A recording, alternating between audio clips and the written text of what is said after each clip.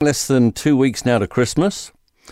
Summer holidays, I don't think, can come soon enough. We are tired, let's be honest about it. Tired, exhausted even of COVID, frustrated at the big ongoing sacrifices, and sick of doom and gloom and fear. So much so that John Campbell fronted a show about this last night, as I mentioned. I only saw the start. It was past bedtime, but it did have some frontline workers talking about what they've had to put up with. Really filthy stuff. An ambulance officer bitten, spat at, nurses copping abuse in the ED, police attacked on the job, supermarket staff, for crying out loud, taking racial slurs because they're limiting the number of people in the shop. Oh, come on.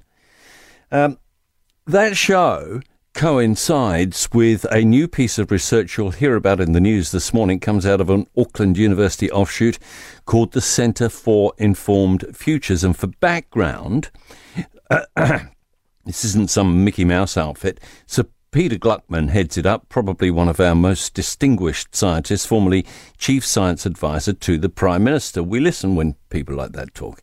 Cutting to the chase, anyway, the report looks at relationships in the community and trust in the state. Sir Peter says we are starting to see exhaustion, fear and anger, and a loss of trust in government, science and experts. The glue that holds us together is coming unstuck, and you'll have seen it yourself. Rudeness, now aggression even, out there.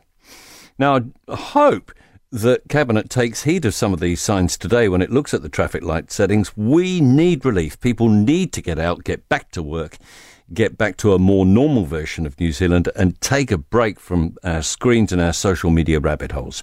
If Auckland doesn't come out of red for Christmas, Labour will not be forgiven as being the Grinch that stole Christmas.